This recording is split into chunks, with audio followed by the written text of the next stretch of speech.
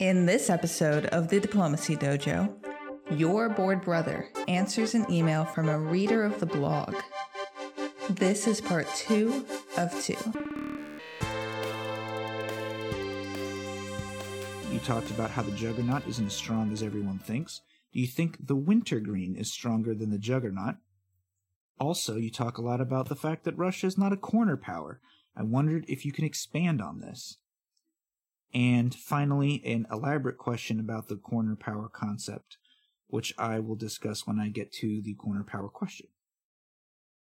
So the next question here from Dave is addressed to me. You talked about how the Juggernaut isn't as strong as everyone thinks. Do you think the Wintergreen is stronger than the Juggernaut? So for the benefit of listeners, the Juggernaut is the fan name for the Russia-Turkey alliance, and Wintergreen is the fan name for the Russia-Italy alliance. I'll begin by saying, how do I assess the strength of alliances? When I think about an alliance being strong, I imagine how the players can coordinate their pieces together to maximize early tactical gains and overpower their neighbors and mutual rivals. I think that makes an alliance very strong. For example, a Germany-Austria quote-unquote alliance or mutual understanding is pretty common, at least that the German and Austrian player agree not to attack each other. But as an alliance, it's not that strong because Germany is trying to concentrate power west to deal with France and England, and Austria is trying to concentrate power south to deal with Italy, Turkey, and to a certain extent Russia usually. And so although Austria and Germany can coordinate a little bit to fight against Russia, they usually cannot do so until mid or late game. So even if Germany and Austria have agreed like, oh, we're allies until the very end, we're best friends, etc., the other alliances in the game are a lot stronger because Austria and Germany don't have much opportunity to work together until they've already taken out some of their early foes. So the value of the alliance is not really so much in terms of its strength, in its tactical strength and players they can take down, but more in the diplomatic advantage of having one less thing to worry about and passing along information. And you can kind of spring this trap that players may not realize that Germany and Austria have been working together on a diplomatic level so closely, and then late in the match they are shocked to find out that Germany and Austria are really good allies or something. It's got its advantages, but by contrast, an Austria-Russia alliance is incredibly strong because Austria and Russia can join their units together to make these attacks on their neighbors right away. Austria and Russia can probably take down Turkey as long as nobody bothers them, and Turkey's the strongest defensive power in the game. They can take out Turkey, usually no problem, as long as nobody bothers them. And then Austria, with a flank protected, allied to Russia, can usually take down Italy as well. If given the opportunity and the time, Austria can usually overpower Italy in this alliance. And meanwhile, if Russia is now fighting Germany, Austria can't really invade Germany that much on its own, but together with Russia, they can just blast Germany by coming over into Munich and Berlin early on. I mean, maybe not on the first year, but within a couple of years they could do something like that. Austria-Russia alliance has explosive growth potential because they can expand all over the map in a bunch of different directions early on, working together with their units supporting each other. Every single unit that Russia and Austria have and build in the first year can be used to further this alliance's expansion. That alliance has incredible strength in the sense that I am using the word. Now, what an alliance like Austria-Russia lacks is stability, because Austria and Russia are very close neighbors, and their expansion paths may eventually start overlapping with each other. They can only get so far before it starts looking a lot easier to take each other's supply centers than to expand further away from each other. So around mid-game, that alliance, if it's done well, can get pretty tense, as every build Austria and Russia get is so proximate to the other, and it's looking really easy for them to backstab. Let's say that Russia has taken Turkish centers or Austria has taken Turkish centers. It looks really easy for those units that have captured those centers to whip around and backstab the ally. So later on, that alliance lacks stability. Whereas the Germany-Austria alliance has incredible stability by comparison, because Germany, being able to build fleets in the north, can expand all over the north into supply centers that Austria would never bother with. And Austria can concentrate on southern supply centers like the Turkish home centers, the Balkans, Italy, Russia, all these places that Germany often has nothing to do with. There's a slight overlap. Germany and Austria both may have an interest in who controls Warsaw and Moscow, but it's just two supply centers, not much. And so in mid-game, that alliance can suddenly really come to life, because the players often have other things to do than completely invade and destroy each other or to stop each other from making more captures. Indeed, a Germany-Austria alliance is one of the only alliances I have ever played in my 10-year career playing diplomacy. I've played that alliance to a two-way draw. And I was not trying to play for a two-way draw. I was trying to solo win. But at the end of the match, we had both completely captured our entire spheres, Germany, the whole north, and Austria, the whole south. And so the game ended in a draw because we both had a stalemate line. How interesting. That's not possible for Austria and Russia. Their positions don't naturally sit on any defensible stalemate line situation. The alliance gets more and more unstable as the match goes on. So, what I think the Juggernaut has going for it, and why it's a alliance that has such an interesting reputation, why players think of it as strong, is that it's a very stable alliance. And I think it is perhaps the most stable alliance that either of those powers, Turkey and Russia, has. But I don't think it's that strong. Here's why.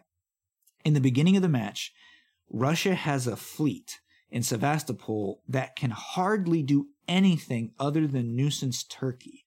It can kind of occupy a defensive thing, defend, support, hold Romania, or sit in Romania. But for the most part, it's just a nuisance to Turkey.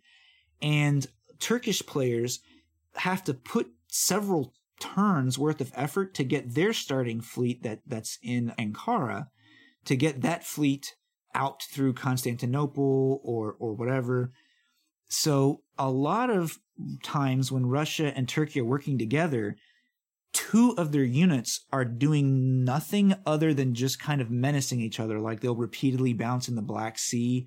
And even if Turkey can get that starting fleet out into the Mediterranean, Russia's starting fleet is still there, doing almost nothing other than adding some anxiety for Turkey and some instability to the alliance. There are ways around it. There are ways around this. For example, crazy plans like getting Russia's fleet out into the Mediterranean early on, or slightly less crazy but harder to sell to Russia, in my experience, finding a way to work together to disband Russia's fleet so that it can be rebuilt as an army to use elsewhere. Things like that. And where I'm going with this is that although there are ways to overcome the lack of starting strength that the Juggernaut has, that's a lot of effort. That takes several turns. It's occupying a few pieces and moves, and maybe it's worth the effort. I'm not saying don't do it. I've done things like that to power up the Juggernaut. But that's what I'm saying. The Juggernaut requires a shot in the arm in order to achieve a level of power that Austria-Russia has just from the beginning, if Austria and Russia are working together. So once the Juggernaut gets going, it can be as strong as any other two-power alliance. It's fine. Turkey and Russia can put a pretty good fight against Austria. But in my experience, in my opinion, unless Turkey and Russia really work hard or they get some assistance from another power like Italy, they can struggle to put all their forces to bear just to bring down Austria. Austria stands a decent chance of alone holding back the Juggernaut. So, no, I don't think the Juggernaut's really that strong. I don't. Where the Juggernaut really feels like such a wonderful alliance, for the players anyway, is that if it gets going, if they destroy Austria, the players can expand indefinitely until the end of the match, because Turkey can just keep going west, going through Italy, going through the Balkans, then Italy, and then trying to conquer Western centers like Iberia or Marseille. And Russia, after Austria is destroyed, often has a free hand, to expand against Germany or even England, and can put all these extra units It's really something. If you played a lot of diplomacy, it's a pretty rare sight to see Russia expand to such a huge extent in the West. And it's kind of fun to look at, even, in my opinion. And the alliance is very stable. It can really go until the end of the game. A two-way draw, I don't think is realistic unless the players just want a two-way draw. But one of those powers will have it stand a decent chance of backstabbing the other very late in the game to get the solo win.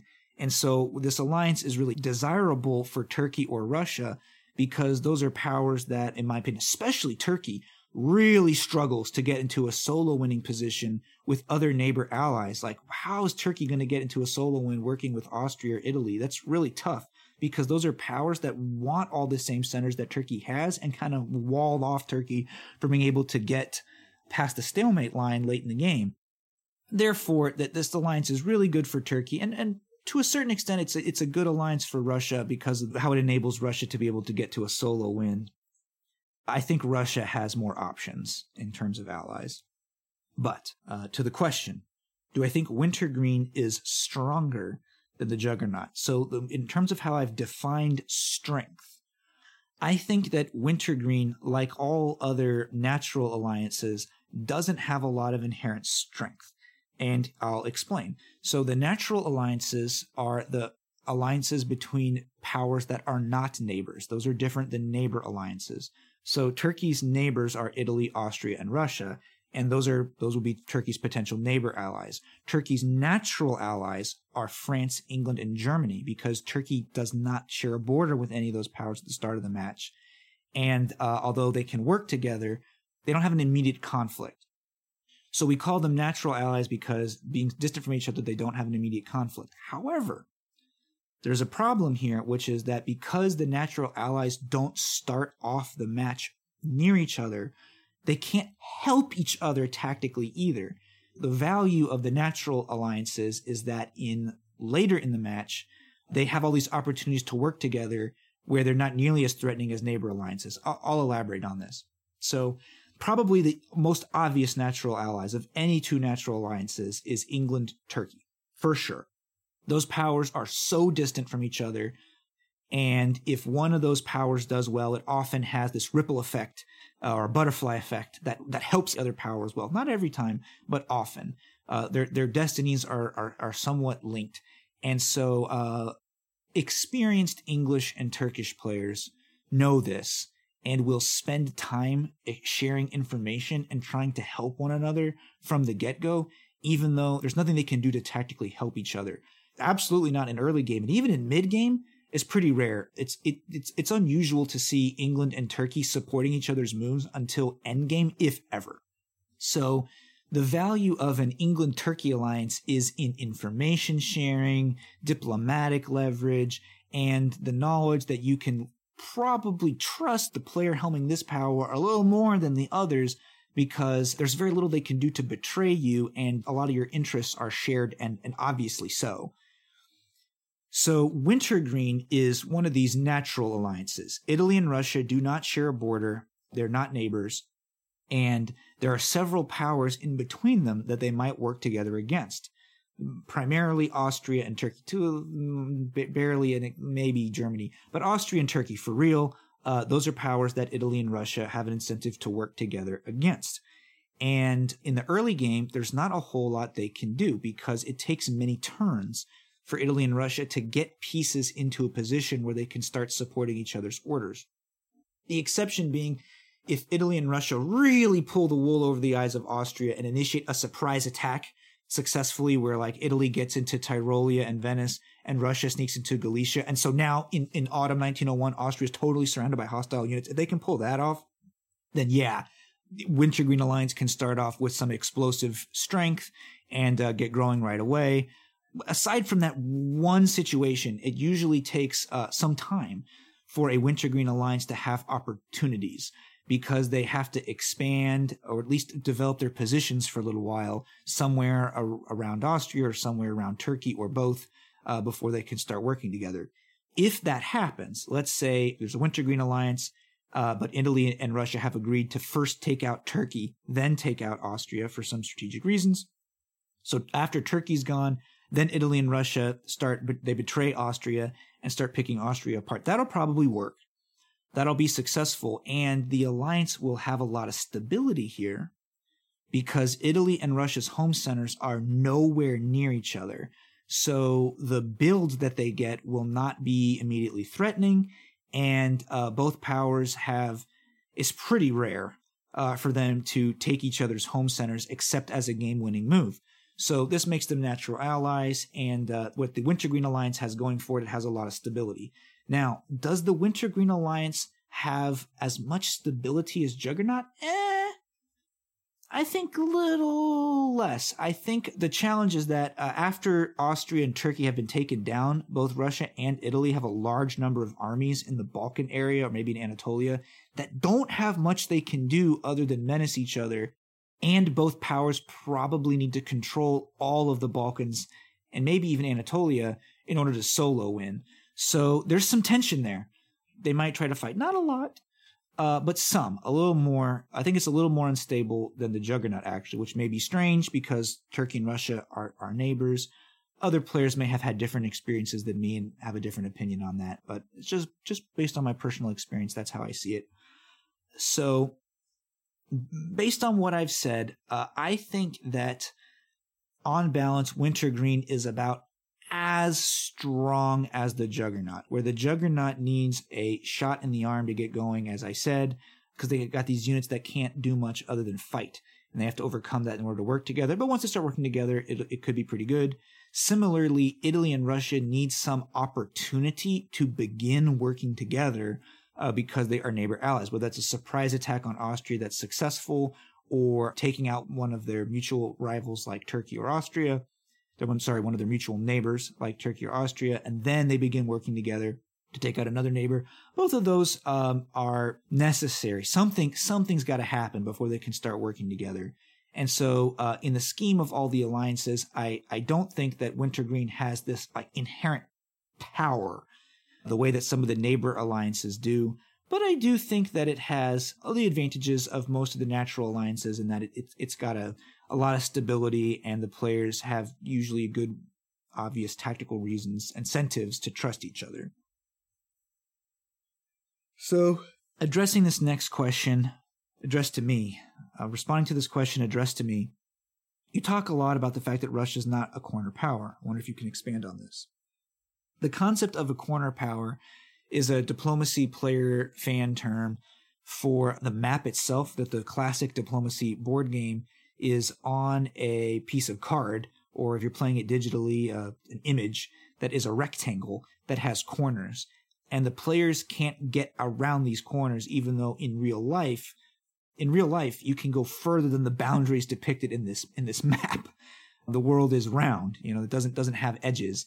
But the map does, and that actually factors in significantly to the gameplay, that the edge of the board is this huge thing in diplomacy. It's not about what it does, but what it prevents you from doing. So the corners refer to the situation where the pieces are bounded by two edges.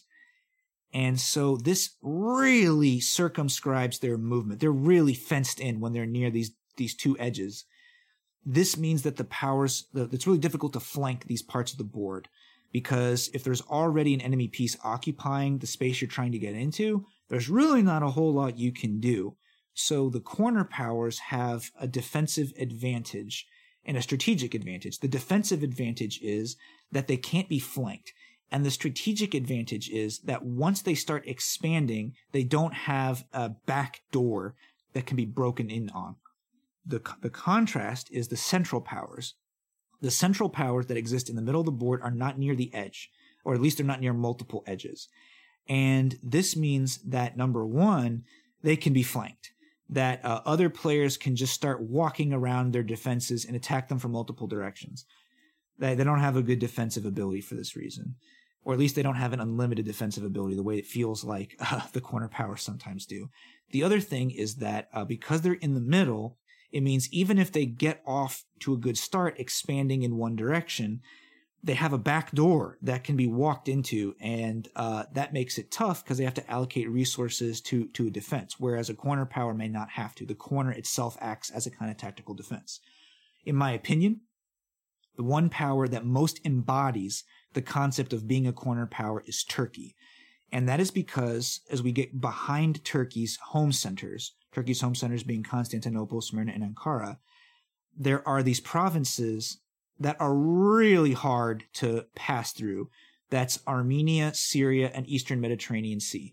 Not only are those provinces worthless, that they don't have any supply centers in them, they're worthless in the sense they don't have any, they don't count as towards your center count, but also because they alternate between sea and land spaces. In the north, you have like Black Sea and Sevastopol bordering Armenia, and in the south, you have Eastern Mediterranean Sea bordering Syria. It makes it really difficult to have the correct unit types needed to fully flank Turkey.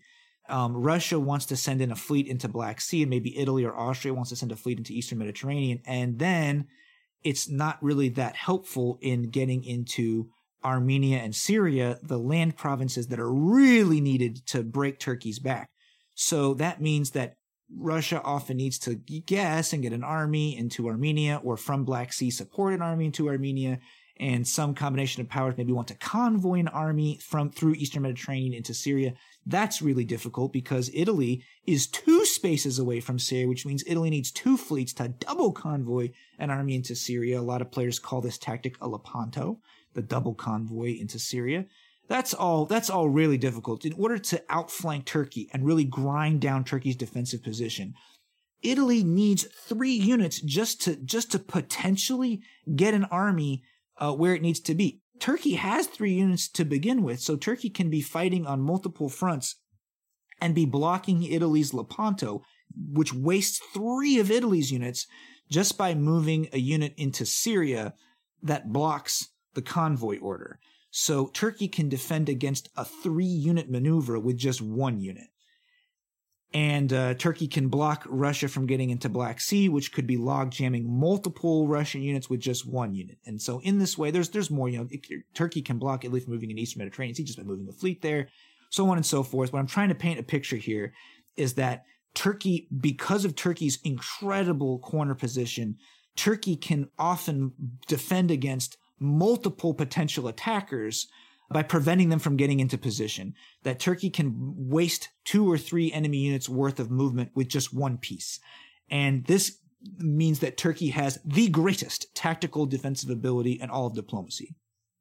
The other powers that I consider to be pretty good corner powers, France and England, have similar things going on. They have similar things going on, not as good as Turkey, but they can similarly block a lot of tactical maneuvers against them. England can lock down North Sea, and it's pretty hard to flank England from the east. France can fortify the area around Mid-Atlantic Ocean and make it really hard to get behind France's line. Again, neither of these are quite as good as Turkey, but still pretty good. By contrast, the central powers, Germany, Austria, and Italy, can struggle. They can get attacked from multiple directions pretty easily. Austria can be attacked by Italy, Russia, and Turkey in 1901 and just be destroyed. Austria's defensive position can completely collapse, and Austria is eliminated by 1902.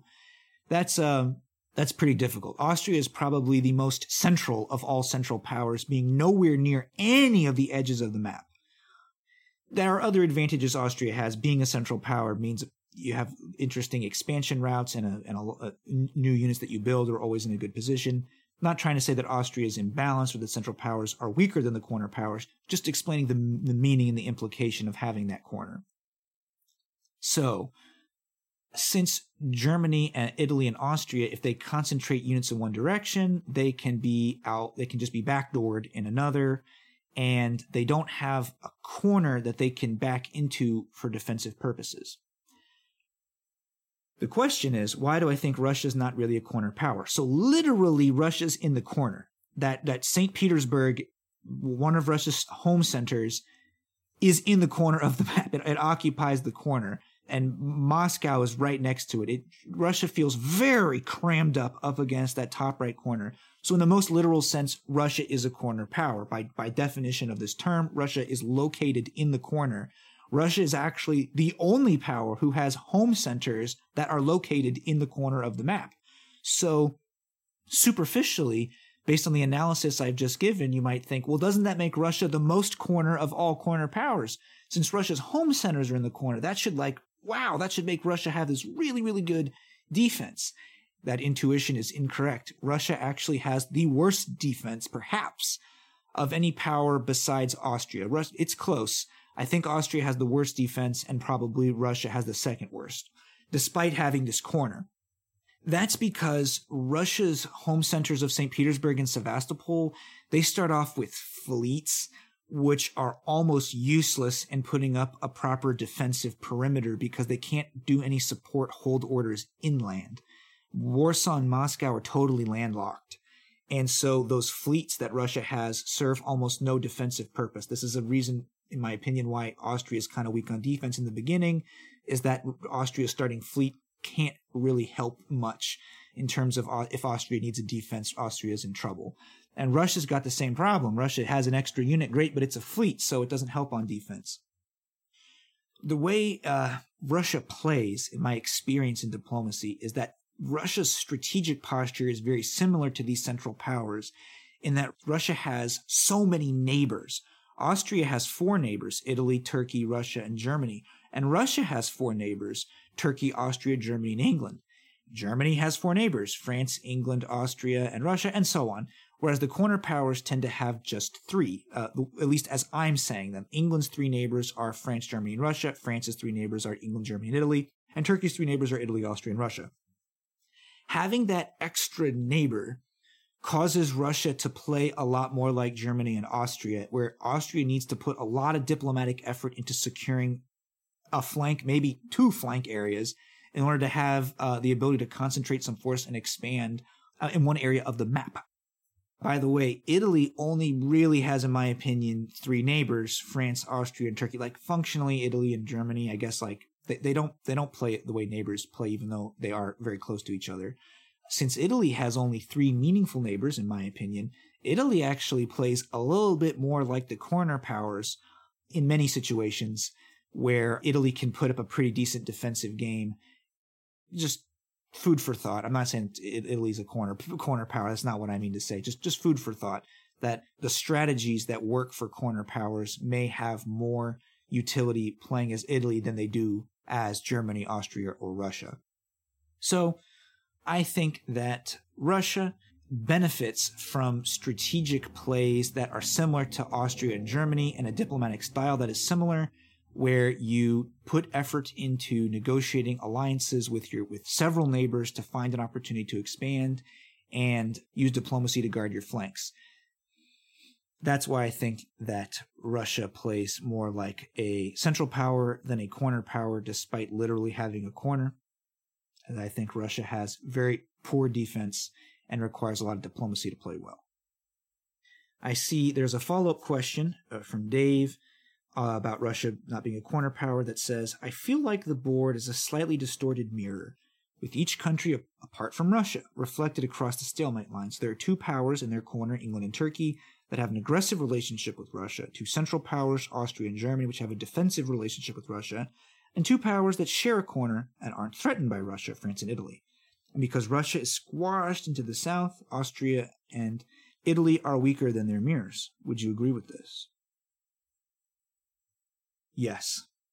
I think that your analysis is spot on, Dave. I think this is a very accurate insight, and one that I have believed myself for many years, and I just haven't had the opportunity to explain it on my blog very well. But I appreciate your bringing this up, and maybe I'll be able to write about it in depth someday. But yes, I agree. I think that the mirrored powers, being England, Turkey, Germany, Austria, and France, Italy, are accurate. And this is because those powers have the ability to expand in a way that mirrors each other without menacing each other. Germany can expand west and north, and Austria can expand south and east, and that works out for each of this pair. They will not overlap in what they're trying to capture. They can expand. Again, I've mentioned before that the only 2-way drive ever achieved was as Germany, Austria. And similarly, England and Turkey can expand towards each other, towards all 3 of their respective neighbors, and not necessarily overlap in the center they're trying to capture. And this is fascinating because not everybody thinks of this, but France can decide to concentrate entirely north and west, and Italy can concentrate entirely south and east, and they can expand quite a lot only needing maybe one center from the other to cross the stalemate line, so to speak, and solo win. And I have seen two-way draws between Italy and France where the players were not really specifically trying to do this. It's just how the board played out. Similarly with England and Turkey. I think that your insight, Dave, that Russia has an aspect in how these mirrors play out is fascinating and an intelligent insight. That Germany and Austria both are kind of playing defense. They don't want they want to be invaded by Russia. And they may attack Russia, but that often comes later in the game. Whereas England and Turkey pretty much just want to invade Russia. Russia's not a significant threat to them early in the game. I mean, Russia can invade England and can invade Turkey, but Russia needs help from other players to do so. Whereas England and Turkey can, to a certain extent, unilaterally invade Russia. As long as nobody's attacking Turkey or nobody's attacking England, that power can usually take Russia out of their sphere because Russia's so weak to begin with tactically. And I think this is reflected in how the relationship is mirrored. And I also agree that Austria is slightly weaker than Germany and that Italy is slightly weaker than France, in part because Russia is located a little more thoroughly in the south. So I agree with this analysis, and I'll elaborate on why I agree. In my quite famous now board that describes the 17 supply centers that are quote-unquote the north and the 17 supply centers that are quote-unquote the south, that I've created to help players understand how to play gunboat diplomacy well, that concept applies to press diplomacy as well as gunboat because it's a tactical concept that's just inherent about how the board works. It's not as important in press diplomacy, to be sure, but it still has some relevance. The important part there is that 3 of Russia's home centers are in these 17 centers that make up the south, and just 1 is in the 17 centers that make up the north. That means that Russia's physical presence at the start of the game is more southern oriented. It means that to completely take over the south, Russia must be almost thoroughly destroyed and not just picked at St. Petersburg the way it is in the north. So in many matches, Russia is eliminated from the north early on, that England and Germany, or one or both of them, takes Russia out at St. Petersburg. Sometimes they'll cooperate to do this. And then Russia's never really able to go into the north. Or Russia just declines to get involved in the north because that seems to be the likely outcome if Russia tries to play a northern game. So oftentimes there are 4 powers contending for control of the south: Italy, Austria, Turkey, and Russia, and just 3 powers contending for control of the north: France, England, and Germany. For this reason, I think that the northern powers are, all of them, slightly favored as a group. There are other reasons for this as well. It's easier for them to cross the stalemate line in the Mediterranean or even through the Balkans than it is for a southern power to cross out into the Atlantic or into the central part of the map. All that said, these slight balancing issues are counterbalanced by other things.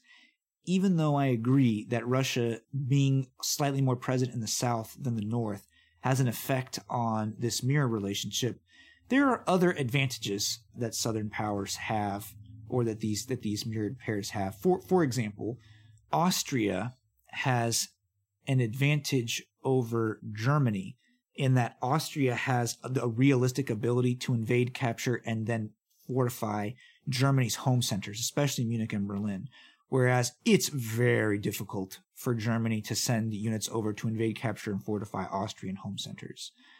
That's something to consider. There are other little differences between all the powers, but in sum, I agree, and I'll read this one more time. I feel like the board is a slightly distorted mirror with each country, apart from Russia, reflected across the stalemate line. So there are 2 powers with their own corner, England and Turkey, which have an aggressive relationship with Russia, and 2 central powers, Austria and Germany, which have a defensive relationship with Russia, and 2 powers which share a corner and aren't threatened by Russia, France and Italy. And because Russia's squashed into the south, Austria and Italy are weaker than their mirrors. I think that's fair to say. And I agree, and that's an interesting insight that I hope other players meditate on. Again, I don't think that in press diplomacy, the game is really like the balancing of press diplomacy is great. It's absolutely great. All powers stand a reasonable chance of winning. But understanding the differences in their strengths and weaknesses, this is really important to playing a good game. So, Dave, thanks for your questions. I hope you enjoy my answers. I hope this podcast reaches you someday and you find out what I thought about the questions you sent in. Thanks for writing them in. And if anybody else ever is interested in the Diplomacy Dojo and you would like to have your questions answered on this podcast, feel free to write in. brotherboard@gmail.com is the easiest way to reach me. There are other ways as well. I'm on Discord, brotherboard, #1999.